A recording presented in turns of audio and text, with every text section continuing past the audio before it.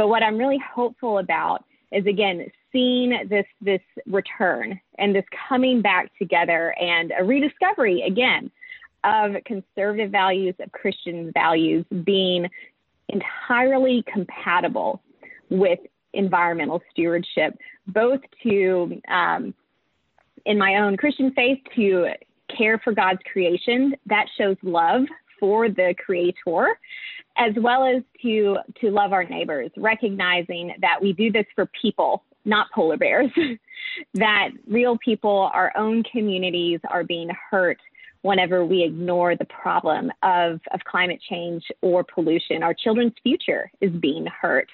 And those protecting our children's future, passing down a strong foundation to the next generation is very much at the core of conservative values and Christian values. And so just by helping make that connection between how environmental stewardship already matches our existing values, the things we already care about, I think is really key and central, and what we're beginning to see happen at scale, which I'm so excited about.